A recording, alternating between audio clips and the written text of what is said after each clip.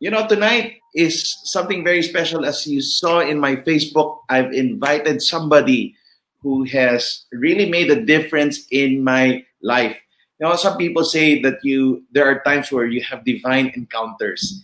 And as you know, all I could say is meeting Pastor John was a divine encounter in my life. I've met him years before, but we've never got to talk.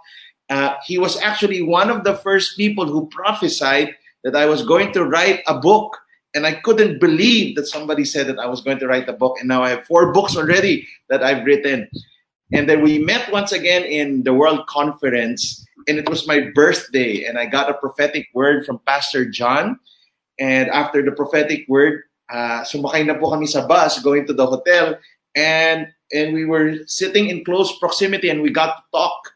And after that bus ride, he prophesied again over us. And then after we went to the hotel and then we were going to have lunch. And then the lunch became a 2-hour lunch with Pastor John.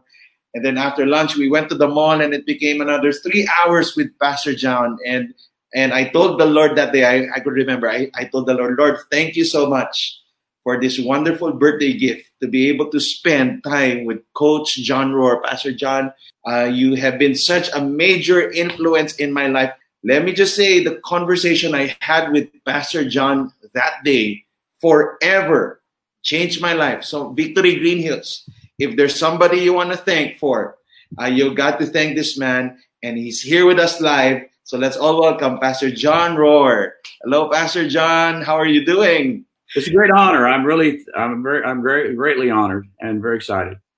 All right. Pastor John is also an author. He wrote a very good book that I encourage you to buy online. It's called Don't Throw Away Your Confidence. Right. And if you don't know, Pastor John was a basketball coach. He's a coach of many pastors, including me. And as what I said, those divine encounters that I had with him changed me already, changed my mindset. And you've challenged me, rebuked me in just a few hours, Pastor John. Oh. And it changed me. And the things that I preach now in Victory Green Hills, I think you can testify. When I talk about slowing down, talk about rest, that was from a prophetic word you gave us. And it has really changed us so much. So thank you so much, Pastor John. And tonight, I've asked him to talk about something that's very close to his heart and something that I think we all need to hear. And he's going to talk about our mind and mental toughness, how we can be tough, especially during this time of crisis. And I know Pastor John has a word from the Lord for us today. So, Pastor John, take it away. And I'll come so much. Well, I'm very excited. We are all in a world war. It's the virus hit here too. I'm very excited because the mind is a battlefield. In fact, we'll just start with some scripture. Over in Romans chapter 7, verse 21, I find then a law that evil is present within me, the one who wills to do good. For I delight in the law of the Lord according to the inward man, which is the conscience. But I see another law in my members warring against the law of my mind and bringing me into captivity to the law of sin, which is also the law of sin and death, which is in my members. O wretched man am I, who will deliver me from this body of death? I thank God through Jesus Christ our Lord. So then, with the mind, I serve the law of God, and with the flesh, the law of sin. Father, I ask you tonight to come, send your Holy Spirit supernaturally. Lord, we are in a war. It's a war of fear. It's everywhere. It's here. It's there. But it's mostly in the mind. And thank you for giving us this revelation tonight that the enemy isn't out there somewhere. It's not flesh and blood. It's not It's not circumstances and situations. The enemy is right in our mind. So, Lord, I thank you that you're going to give us victory tonight, this morning, in my world, Lord. And I thank you for that in Jesus' name. Amen. Well, let's look at that in just a minute. The Apostle Paul found that there was another law. We got very valuable information here because the mind actually operates by law, the law of the mind. Now, it can operate by the law of God, or it can operate by the law of sin and death. We must choose. And therefore, there's the war. You know, the thing we fear, we're told in the book of Matthew, is the thing that can greatly come upon us. So I'm right here in the good old United States of America. I've never seen so much fear. And so it's pervasive. And but if we didn't have this virus, if we didn't have this, we'd still all be fighting fear, and we would all still be having to take thoughts captive in our mind. So that brings us to another scripture. Let's go over to 2 Corinthians chapter 10, which this is one of my favorites, simply because a man by the name of Derek Prince, actually in Singapore, I actually got to be in Singapore the first time he went there. If it weren't for Derek Prince, I wouldn't be here today because of what I learned out of this scripture. 2 tapes on spiritual warfare.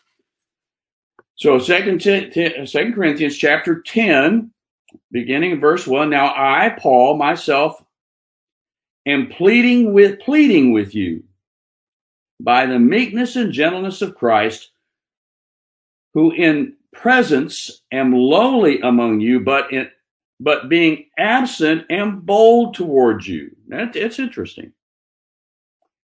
Bold towards you. I beg you that when I am present, I may not be bold with the confidence.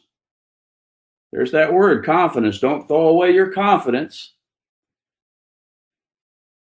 Be both that confidence by which I intend to be bold against some who think of us as if we walked according to the flesh.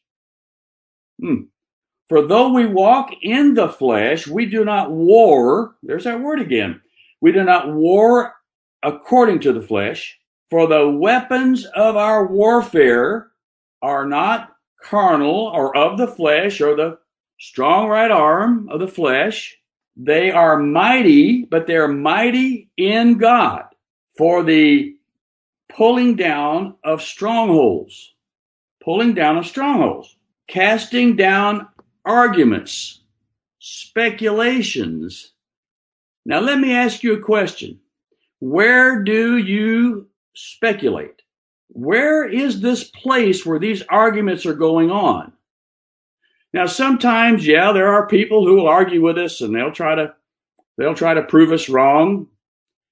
But that's not what this is talking about. This is talking about a place that's actually between your ears, your mind, where you can argue. I'm a world-class speculator.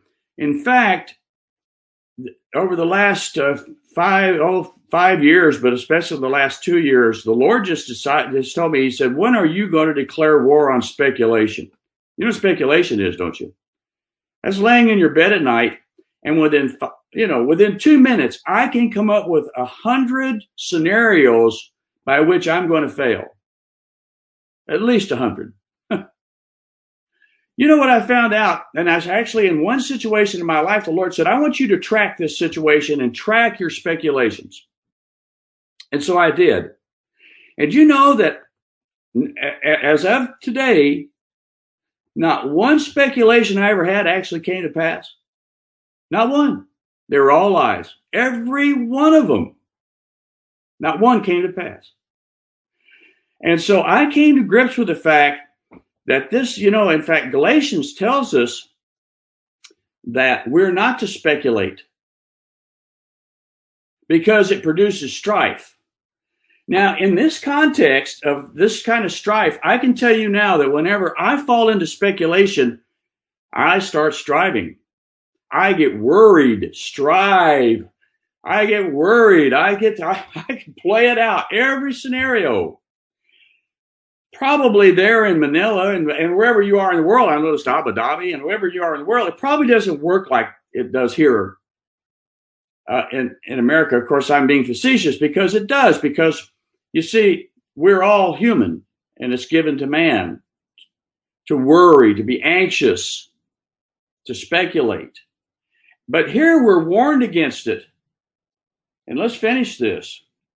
For the weapons, oh, hallelujah. Isn't that great that we actually have weapons at our disposal for this war? Remember, it's a war of the mind. The Apostle Paul said the battlefield is in the mind. And so here we are. But the weapons of our warfare are not carnal, fleshly, but mighty in God for the pulling down of strongholds. Strongholds in the mind. I'm going to get sick and die. I'm going to lose my job. I'll never get another job. Oh, man, I don't know. How am I going to pay the bills? I can't. When am I ever going to get out? What? Oh, my goodness. And so we see here that these arguments can produce something called a stronghold, a barrier. Did you ever try to encourage someone who's discouraged? Did you ever try that? That's kind of my job, to encourage, discourage people. And I find that sometimes people have just made up their mind. They're just not going to get encouraged. No matter what you say, no matter how many scriptures you read, you can just see they've made up their mind. It's over. It's over. You know, in my book, I talk about three concepts. Don't throw away your confidence in God. Don't throw away your confidence in yourself. And don't throw away your confidence in others. Isn't it amazing how quickly we can throw away our confidence in ourselves? I talk about a young player that missed 17 shots in a row in a basketball game. Now, I know a lot of you like basketball. He missed 17 shots in a row. Around the 10th shot, something began to happen on about the 10th shot. He did this little hitch. And then on the 17th shot, and I only know this because we kept a shot chart. I had no idea he'd missed this many shots. Because I never threw my confidence away in him because he was a great shooter. Well, all good shooters are streaky. So anyway, on the 17th shot, they passed him the ball, and then he passed it away. His mind locked up. The embarrassment in front of a crowd. He was a great basketball player, one of the best I ever coached. The humiliation and the embarrassment of missing that many shots, and we were all depending upon him. He passed the ball away, and at that point in time, I knew I had to set him on the bench. Well, you know, sometimes we all need to go sit on the bench. Maybe this is one of those times for you where tonight you kind of probably need to sit on the bench next to the old coach here. So he did, and it was the fourth quarter. There was about 6 minutes to go when I took him out. The amazing thing is that the rest of the team would not let the other team get very far. We were down 8 points when he came out, and we never let them score another basket for about 3 minutes. It remained 8 points. And every time we would make a stop and we would start back up the floor, it was as if his teammates would look at him on the bench to say, "Come on, Stephen, we need you. You got to score." Something began to happen inside of him. Something began to happen. He began to look at the clock. He saw the time was running out. And I saw that his desire not to let his team down became greater than his fear of missing shots. So with about 2.5 minutes to go, I motioned for him to come to me on the bench. I was sitting there and he was standing for me, and I reached up and I grabbed his jersey and I pulled him down and I said, "Stephen, we need 8 points." He said, "I'll get them, coach." What I saw has changed my life, because I watched a young man throw away his confidence right in front of my eyes.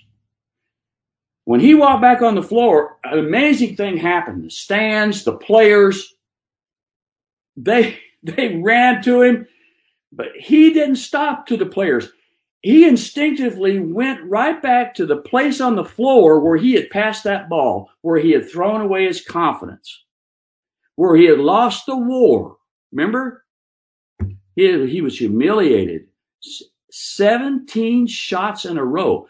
Why didn't I take him out sooner? I didn't have anybody else to put in. And I knew every shot he took, I expected it to go in. Well, he picked up his confidence. We stole the ball. Somebody passed it to Stephen somewhere around the half-court line. He let her go. Nothing but net. Stole the ball again, passed it to Stephen, let her go. Nothing but net. I wish I could tell you he scored 8 points, but I'm glad to tell you he didn't. He scored 16. He had 8 shots in a row. 8 shots in a row, and we won by 8 points. They never scored. The other team never scored another, and they were a good team. They never scored another point after I took Stephen out and put him back in. You see, the warfare is in the mind. Had Stephen forgotten how to shoot? No, he hadn't forgotten how to shoot. I didn't have to pull him over on the side and say, okay, now, Stephen, let's look here at your form. No. He just had to refocus his mind on helping his team, not being embarrassed for himself. So it's very important. So we see here, we walk not according to the flesh, pulling down strongholds, casting down arguments. There's that speculation word. It's verse 5. And every lofty thing exalting itself against the knowledge of God, and bringing every thought into captivity or captive according to the obedience of Christ. And we are ready to punish all disobedience. Now, isn't that interesting? It's all according to the knowledge of God. Remember, the number one thing we tend to do is throw away our confidence in God. When bad things happen, this thought may not have crossed your mind, but you may have actually thought, why, God? Why now? Why is this happening? Why? What? Have I done something wrong? My mother, bless her heart, she had terrible bone spurs in her neck, and she had to be in a wheelchair. And every time I ever was with my mother, the first thing she would say to me is she would say, son, do you think God's punishing me? Do you think, every time I go, time out. Whoa, Mom, you are the sweetest, the kindest, the most pure. No, God is not punishing you. You've got bone spurs in your neck. She finally had to go in a nursing home, and it's not, anyway, I won't even go there, but I can tell you this. She was in probably 7 or 8 different ones. We had to move her from place to place. And whenever she left one, every person on the staff wept in her arms when they said, thank you for always encouraging us every day. In fact, when you came in as a staff, she would say, okay, give me my kiss. And my mother changed every one she was ever in. But still fighting the war in her mind that somehow she had disappointed God. Somehow he was punishing her. Now, there's no fear in love because love, in 1 John, there's no fear in love because fear involves punishment. And the one who fears is not perfected in love. No, right now I can tell you, God loves you. Now, very quickly here, oh man, I got to roll here. I want to give you 5 very quick attributes of mental toughness. Number 1, first attribute is a sound mind. He's not given us a spirit of fear, but a power, love, and a sound mind. That's very important, a sound mind. Now, the first work of the enemy is to destabilize your mind. He doesn't want you to have a sound mind because a sound mind is able to operate perfectly under stress. See, the enemy puts us in a stress test. And if there's anything in it we're all facing now is a lot of stress. Men's hearts fail them for fear. And so the sound mind is able to combat the stress when the stress test comes, but the enemy wants to destabilize it like he did Job. When, Job lost all his family and his possessions, and then it's not enough. Here he comes back and accuses him again. Have you considered my servant Job? No man like him.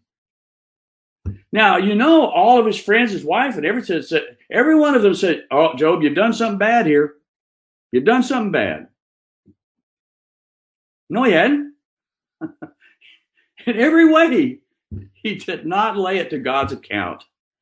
But the next one was, he got boils all over his body. I got one on my nose one time. That was enough for me. I couldn't even think. My nose swelled up where I couldn't even see around it. But boils. The enemy wants to destabilize your mind, and that's why God wants to give you a sound one based upon truth, based upon the established heart and the established mind based upon truth. Number 2, disciplined thoughts. Taking every thought captive, we cast out. Take them captive and cast them out. No, God's on my side.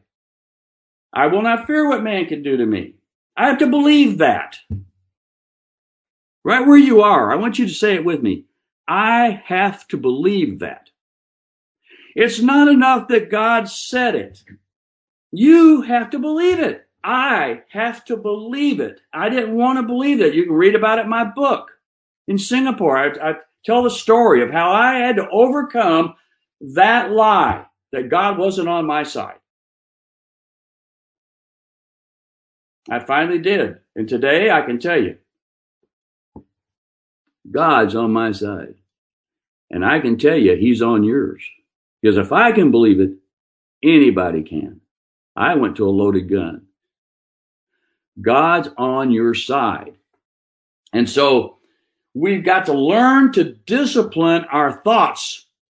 These arguments, we've got to cast them down. The speculations. How bad's it going to get? It's going to get as bad as it's going to get. I'm going to get as good as I can get. I mean, suppose Pastor Dennis, he said, Pastor John, I want you to come on the show. And I go,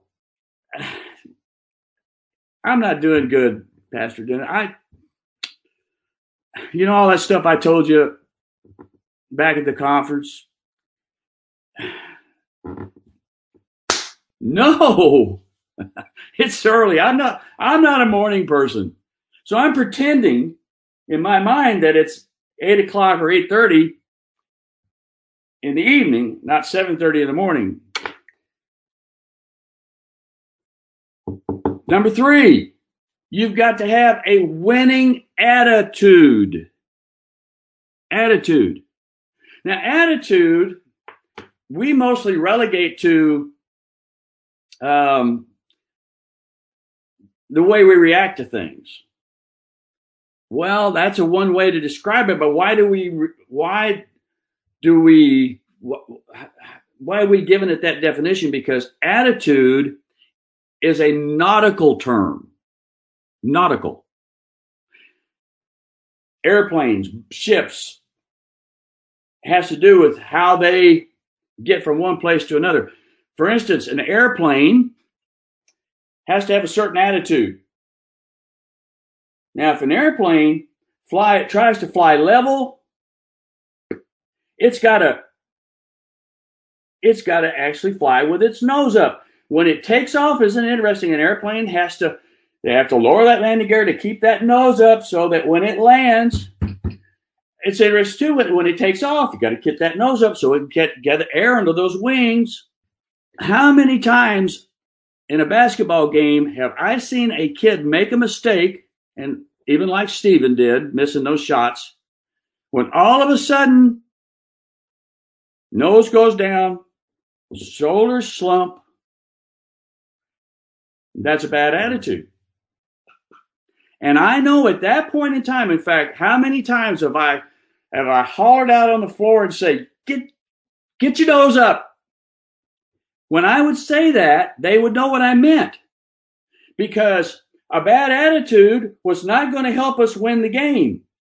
No, you can't. Okay, you've made a mistake. Don't make a bigger one by trying to make up for the one you just made or giving up and getting down on yourself. No. Keep your nose up. So we've got to have a winning attitude. We're going to win. In fact, we already have. That's what the Bible says. We've already won because Jesus won it for us. Yeah, good news. Keep our nose up. 2 reasons you better keep your nose up. Number one, if you get your nose down, you can't see what's coming at you. Freight train might be coming right at you, but because your nose down, you can't see it. Got to keep your nose up. See, and keeping your nose up allows you to see where you're going. Remember, we're called for a purpose. He's given us a future and a hope. All right. So I have long introductions, short messages. Number 4, Big Mo. How many know what Big Mo is? Momentum. Big Mo. You got to get Big Mo on your side. You've got to get some momentum to your faith. You've got to create momentum in your mind where you begin to see what the Word says. Yes, God is on my side. I am coming through. You see, when you read these words, you're not supposed to see words on a page. You're supposed to see the pictures that the words are painting. We've got to get the right picture. God longs to bless his servant, to prosper him. We're going to come back one way or the other. We're not going to be afraid. That's a decision. Now, so we let momentum must be built. Built. You build it. And all you athletes and professional people, you know that once momentum is on your side, boy, it gets easy. Confidence, amazing. Confidence people just know. Remember the knowledge of God? See, knowledge is very important. We can take the knowledge of their past failures and all the naysayers and all of that, and we can let that knowledge build a stronghold that keeps God from being able to get through. And the people who want to encourage you, I'm doing everything I know how to do right now to encourage you. But are you willing to take encouragement? Take your medicine. I'm trying to give you some gospels. I know that's bad. But anyway, you got to take your gospels. It's good probably take them 3 times a day. So that once you start to build momentum, you know what happens when an airplane starts to take off and then it backs off. Boom. No, taking off just gets us airborne. And then once a plane, and here's a good thought for you. I'm sure most every one of you have been 40,000 feet, and you're sitting by the window seat, and you look out, and for a moment, this happens every time. I look out, and for a moment, it doesn't look like I'm going anywhere. Inside, it's still as it can be. And I look outside, and I'm going. But I have to remind myself, no. Fix your eyes on a point down below. And you'll notice that it's moving. That's because you're moving. Actually, at probably 625 miles an hour. I have people all the time say to me, Pastor John, I just don't feel like I'm going anywhere. And I always have to say, oh, that's right. We walk by feelings, don't we? No, we walk by faith, not by feelings. because you are going at 625 miles an hour, but it doesn't feel like or look like you're going anywhere. But yes, you are. You're being hurled headlong into your destiny if you're building momentum. You build up that speed. And then it's an amazing thing. They can back those throttles off, and the momentum of the plane is taking up a lot of the power. Doesn't take very much power. Once that plane gets going, same is true in spiritual things. Once that plane gets going, once that faith is strong, confidence, attitude, noses up, here we go. And number 5, attribute of mental toughness. Remember, we're trying to build some toughness here. Toughness of the mind. Everybody wants physical toughness, and to get it, you got to lift those weights, and you got to run, and you got to do all that. You got to also build toughness in your mind. So remember, when the stress comes, your mind doesn't break down. Doesn't break down. What do they call it? A mental breakdown. That just means the mind broke down. It just isn't operating right. It's not operating right. It's not thinking correctly. And so, number 5 is we have to conquer adversity. Oh, I said it. Adversity. Now, what is adversity? Let me give you a definition of it here. An event, a series, or series of events which oppose success or desire, misfortune, calamity, affliction, distress, state of unhappiness, turbulence or storm, unstable, insecure, unsafe. Adversity. Why do we run from adversity? Why do we run from those things that are uncertain? I've always believed, and I believe it to this day, champions are birthed out of adversity. You'll only be as strong, as tough as the adversity, remember, that you overcome, that you conquer. Now, thank God I survived for a number of years of my life, but I'm telling you, surviving is not conquering. I'm not trying to survive my way through life. Thank you, Lord, for saving me from trying to survive through life.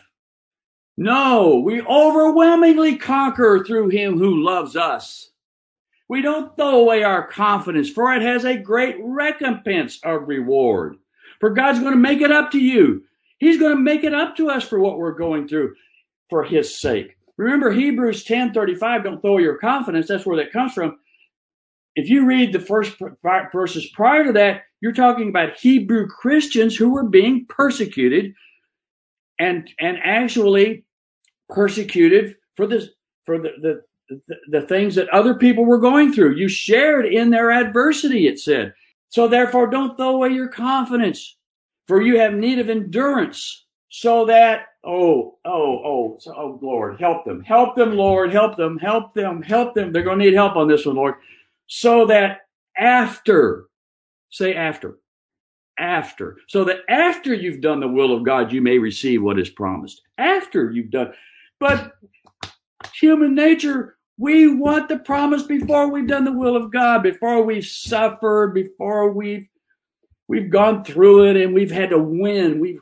Winning is conquering, overcoming.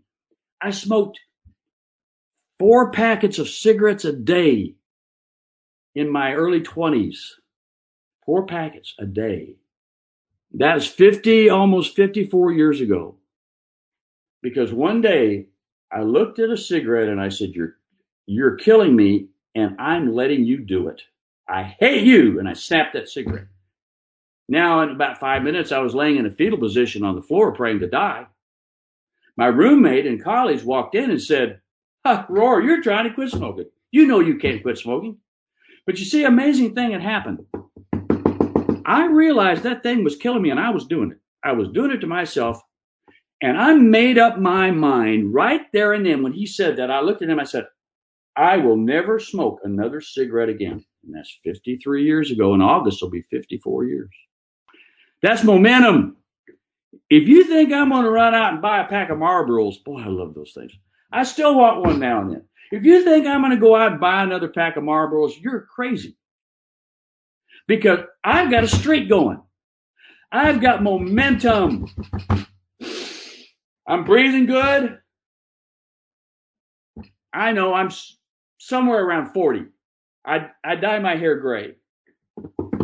But if you can get more excited about I'm going back. I'm getting back on planes. I'm coming back to the Philippines, Paul and Julie. I love the Philippines. Gave me my daughter-in-law gave me much more. I wouldn't have the faith I have today if I hadn't come to you to see your heart. We're coming through because Jesus already came through for us. Got to conquer adversity. Conquer adversity. You know what? I've given you a lot. Let's see. Is there anything else I want to say here? What time? Oh yeah, let's pray. Father, Pastor Dennis, come on back on here. Lord, I just thank you right now for what you're doing, what you're going to do. Now, how am I doing, Pastor Dennis? Is this okay? Yes, you can go on. Oh, you want me to go on? Oh, wow. Well, let me tell you a story. This is a story that didn't make the book, but it probably will. I was going to do another edition, but because the book is all stories, and they're only actually connected by my life because they're in order of as they happen in my life, and they're connected by confidence principles. But each stories stand alone. So I'm going to probably end up adding the story. It's another basketball story. Is that okay, Pastor Dennis? I'm good with basketball. I'll tell you about Gary French. Gary French played on our coach that I was an assistant coach on. Our high school team was ranked in the top 5 in the states, in the state of Kentucky. We were in the third to the last game of the season. Gary. Is anybody watching? What's that? Last Dance. Yes. Oh yeah. Oh, I could get into that now. Now listen to me. Gary French was not Michael Jordan. He might be able to jump about 6'2", but you get him a spot on the floor and he would drain it. He was one of the best and tough. He just a winner. And our team's ranked in the top 5 in the state, and we're 3 games from starting the district play to go into the state tournament championships. And so we're playing in a town called Campbellsville, where I went to college, Taylor County High School. And somewhere in the third quarter, we got a rebound. They passed the ball out to Gary, who started to dribble up the floor. And when he did, he rolled his ankle. And when he did, there was a pop that's literally sounded like a gunshot and stopped every player, the crowd. And Gary fell on the floor, literally writhing in pain, screaming. I'll never forget it. So they carried him off the floor, and I went down into the locker room with him. We were away from home, and a doctor came out of the stands to look at him, and head coach Vincel, who I dedicated my book to. Anyway, coach said, "John, you stay with Gary. I got to get back out to this game." Game's going on. Now, it's an interesting thing in a game. When a player goes down, you don't stop the game. Next man up. So anyway, he had to get back. We had to win that game, which we didn't. First loss of the season. Second loss of the season. We lost to Glasgow. That's another story. Anyway, so I'm laying there. I'm sitting there with Gary, and he's laying on a bench, and the doctor from out of the stands walks in. He takes off his tennis shoe, looks at that ankle, and I'm telling you, it was black. He says, "Son, just take it easy." He said, "Your season's over." There are only 3 games left in the season, not counting the tournaments. I'll never forget what happened. Gary raised up on his elbows, leaned over to one side, pointed his finger at that doctor, and he said, "I'll be back." Doctor sort of laughed and said, "Well, all right, son, whatever you think, but that's the baddest ankle I've ever seen." So we got him. I actually got in the car with his dad, and we had to drive 45 miles back to Elizabethtown, our town, and we took him straight to the emergency room. And our team doctor, Dr. Aarons, met us there. Before he got there, they X-rayed it. He came into the room, looked at the X-rays, walked over, looked at the ankle. He said, "Well, Gary, it's not broken," but he said, "Just relax. Your season's over." So now, in a matter of an hour and a half, from two doctors, Gary's heard the same thing. Your season's over. Gary again raises up on his elbows, points his finger he's about 2 feet from Dr. Aarons' nose, and he said, "Dr. Aarons, I'll be back." He said, "Well, good luck."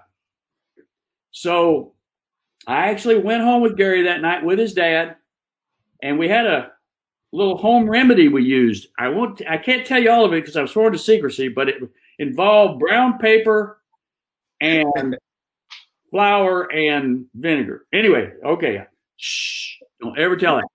So anyway, we got to work on that, and I'm sitting with Gary in the room, and he was just, literally, I've never seen a kid in more pain. And he never slept all night. The next morning, he gets up and he gets out of bed, and he starts hobbling around. And the first thing he does is he puts pressure on that foot and he screams. Now, that wasn't an accident. You've heard it. Many of you, if you play basketball, you've had sprained ankles. A lot of times you can walk them off. You could keep the blood moving and everything. Gary instinctively knew he had to walk on that ankle. And so he screamed out. We kept changing out the dressing, and so they got through the weekend. And by now, he's got crutches, but he doesn't ever just walk. He's always got a little weight on that foot, as bad as it hurts, because he's gotten some very valuable information. It's not broken. Mm-hmm. So Monday, he's not at practice. Tuesday, he's at practice. He can't play. But while the team is getting ready for the next game, Gary is walking on crutches around the floor, still participating with the team, doing what he can do. We play our last game of the season. I think we won. Anyway, we ended up losing 2 games that year. We go into the district tournament. Gary's getting better. During the time after the season was ended, Gary got to where he started to tape his ankle, and he began to run on it. And then he was able to start to play on it a little bit. We get into the district tournament. We win our first game. We win our second game. And then there's a third game, which gets you to the regional tournament if you win. And then the third game of the season, Gary is looking pretty good. And he's sitting on the bench, and Coach Vinsel looks down the bench sometime during the game, and he motions for Gary, and he said, "Come here, Gary." He said, "It's time for you to get back in the game." And so Gary, now this is against our rival. The gym is absolutely packed, thousands of people, just jam-packed. People actually sitting around the floor. You've probably seen that many times. People sitting around the floor. And when Gary walked on the floor, our side erupted. I have never seen anything like it, because you see, 2 doctors and a lot of other people said, "Your season's over." Season's over. It wasn't over for Gary. So he actually played a little bit in that game. Now, Coach was just getting him in. He just wanted to get him going. So then we start the regional tournament. Now we have several days in between the district finals, which we win, and we go to the regional tournament. And so now Gary is confident. He can put weight on it. We have to tape it, of course. Gary now doesn't start, but the first game of the region, he comes in pretty early on, and plays sporadically. We win the game. The next game, he starts. He scores 12, 15 points. We win. We get to the finals of the region. Gary scores 20-something points. We win. Now we get to go to the state tournament, the Sweet 16 in Kentucky. And Gary is all regional tournament. So we get to the state tournament. And Gary starts, and the first game is always a tough game. Louisville Freedom Hall, 19,000 people. Dream come true. Gary starts, scores 25 points, and helps us win that first game. We go all the way to the championship game. We lose 7 points in the championship game. 4 games you have to play, and we win to go. Gary French became all-state tournament. There were 10 players from all the teams, 16 teams. He was all-state tournament, one of those teams, because he was mentally tough. Coach Vincel, the first time I ever heard the word mental toughness was riding on a bus with Coach Vincel. I was sitting next to him, and this is what he said. This is what he said to me. He said, "John, where has all the mental toughness gone?" He said, "These kids just don't have any mental toughness at all." That was almost 60 years ago. If that can be said 60 years ago, what can be said now? And where's your pastor wanting you to build mental toughness? Because it's the only way we're going to get through this. Oh, yeah. Meditating on the law. Remember, the law of the mind has to be in coordination with the law of God. When that happens, that's an immovable force. That's an unstoppable force. All right, let's make a little ministry moment out of this. Every one of you, if you've been writing anything down, I'm certain the Holy Spirit. I didn't even get into the enemies of the mind, but there are many enemies that we have to deal with. And there it is. Colossians 1:21, and enemies in your mind. Enemies in your mind. I want you to isolate one of those enemies in your mind. Maybe it's weariness, alienation, doubt, unbelief, disbelief, fear, circumstances or situations, pride, arrogance, despair, pressure, perplexities, forsaken, forgotten, losing heart, thoughts of quitting, failure, mind yielded to discouragement. Remember that person doesn't want to be. You've actually yielded your mind to being discouraged. I'm down. Can't get up. Bad decision, failure, fear of failure. Self-interest, opposition, fantasy, pessimism. Oh, that's a big one. It's not fair.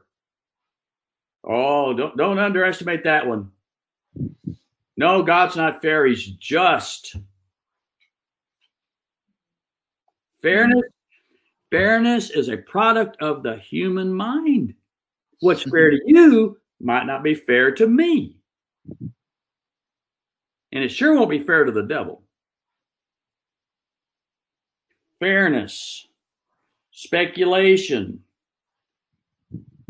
hesitation. You just kind of locked in. You can't. Like that, and actually, Stephen, he had a hesitation in his shot, a hesitation. Now, I've given you a whole bunch. Pick one. What's yours? So I want to pray for you in that one. Let's don't just leave here with a nice little prayer. You need a coach? Oh, I wish I had my whistle. It's hanging in my truck. I'd blow it. Time out. Let's deal with something. What's your enemy? What's your biggest enemy? I'm going to give you 20 seconds to write it down on a piece of paper that you can actually hold in your hand. Because I'm going to have you do something with it in a minute. Write it down. What's your enemy? The big one. Mine's speculation. I've already told you. I hate it. I hate it. It costs me more with my wife, with my family, my boys, 5 sons, because I always thought I knew what they were doing on Saturday night. I always thought I knew what they were thinking. I always had it all figured out, and I was wrong every time. Nearly drove my oldest son away from me. Speculation, that's mine. What's yours? Doesn't matter what mine is. It does to me. Because I'm writing mine down right here. Yeah, bring it. Write it down. Here we go. I'm writing mine down. Speculation. Speculation. There it is. Okay. Now, you got it? You got it? Now, the Bible says we're to love righteousness. And what are we supposed to do with evil? Pastor Dennis, what are we supposed to do with evil? We love righteousness. We hate evil. Oh, you passed the test. Good. Okay, 100%. Say it again. We hate evil. Let me tell you the truth. The problem is, for most of us, we don't hate it. Name that devil. Self-pity. I loved it. I loved it. Why did I smoke 4 packets a day of cigarettes? Because I loved it. I loved it better than life. I was loving it to death. You've got to, whatever it is, you wrote down. Now, this is why I get paid the big bucks, Pastor Dennis.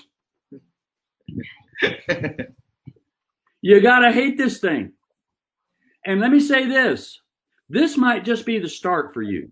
And that's okay. We're going to pray that prayer. Maybe you're going to decide to start hating this thing. If this for you is going to be a good start, don't tear this. In a minute, we're going to tear this piece of paper up if we really hate it. And we make up our mind we're going to change. Change. Say change. That's, until you change, nothing ever happens. I'm so grateful that at 75 years old, I've embraced change in my life. My youngest son, who's just got out of New Zealand, he got quarantined there.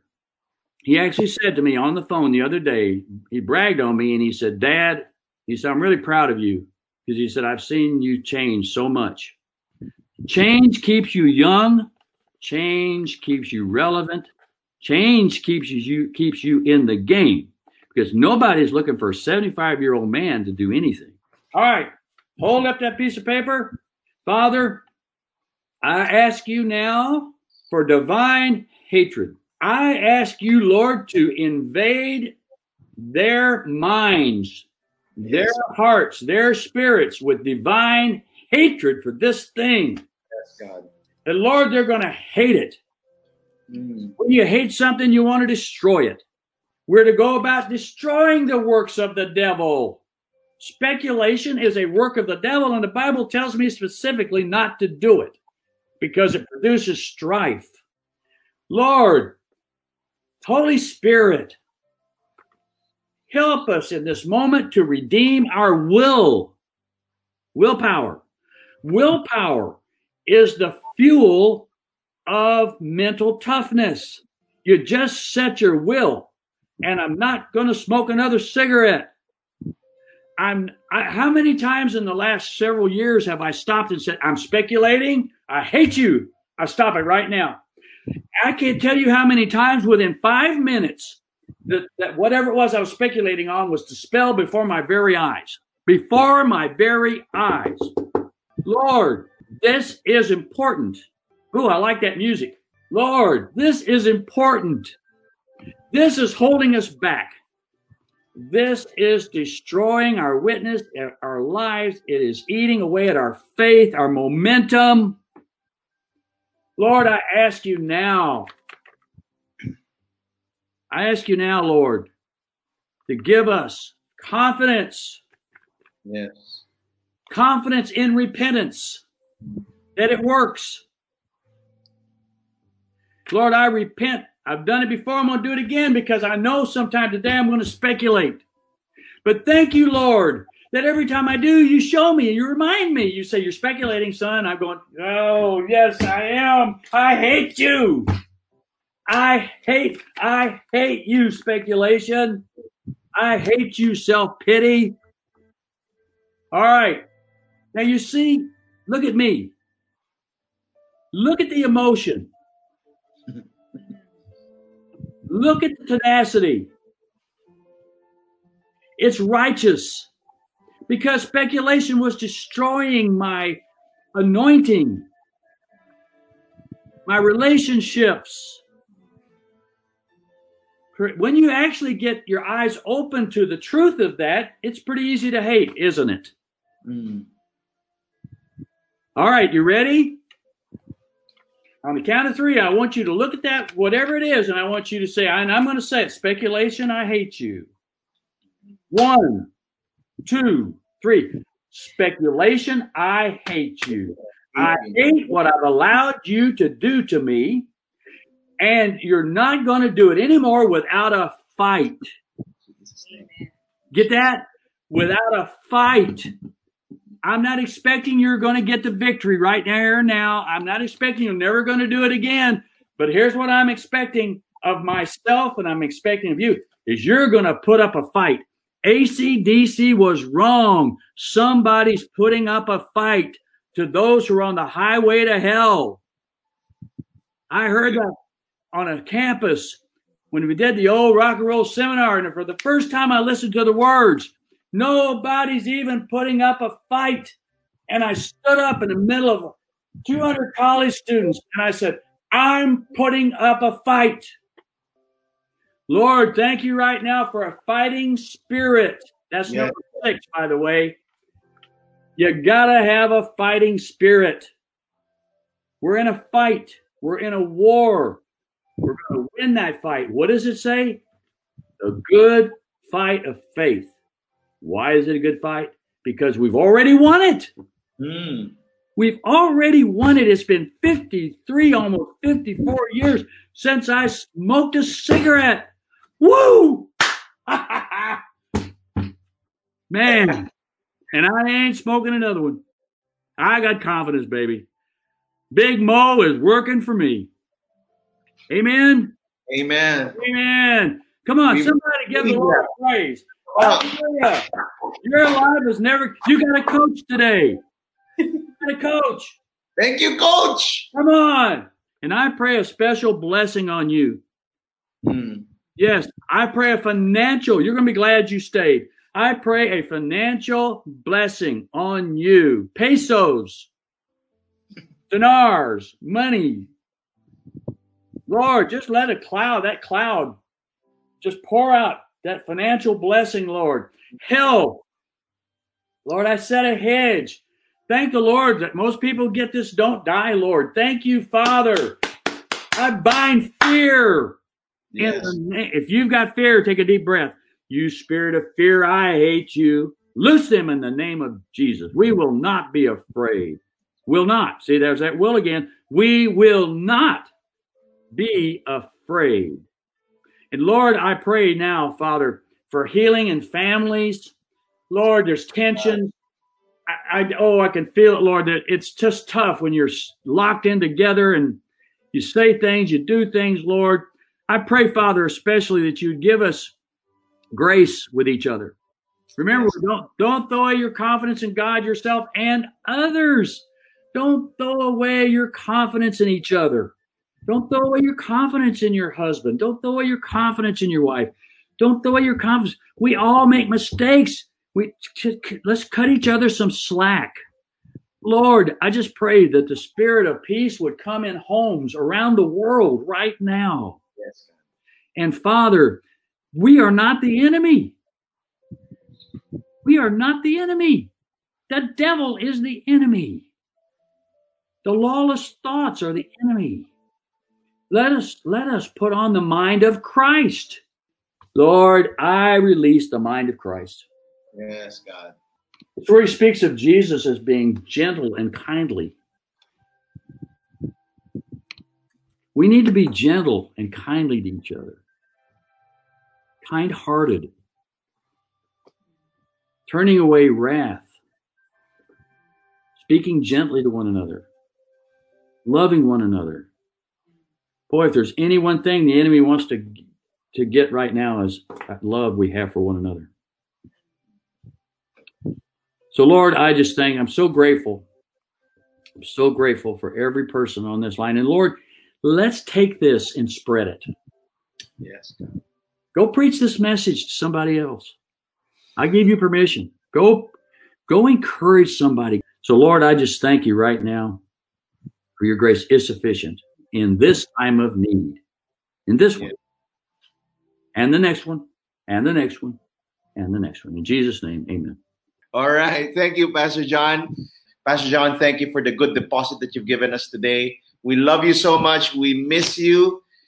Please multiply yourself more and come here, please. Come. I'm ready. God bless you. We love you, Pastor Love John. you. Bye-bye. Bye-bye. Pastor John.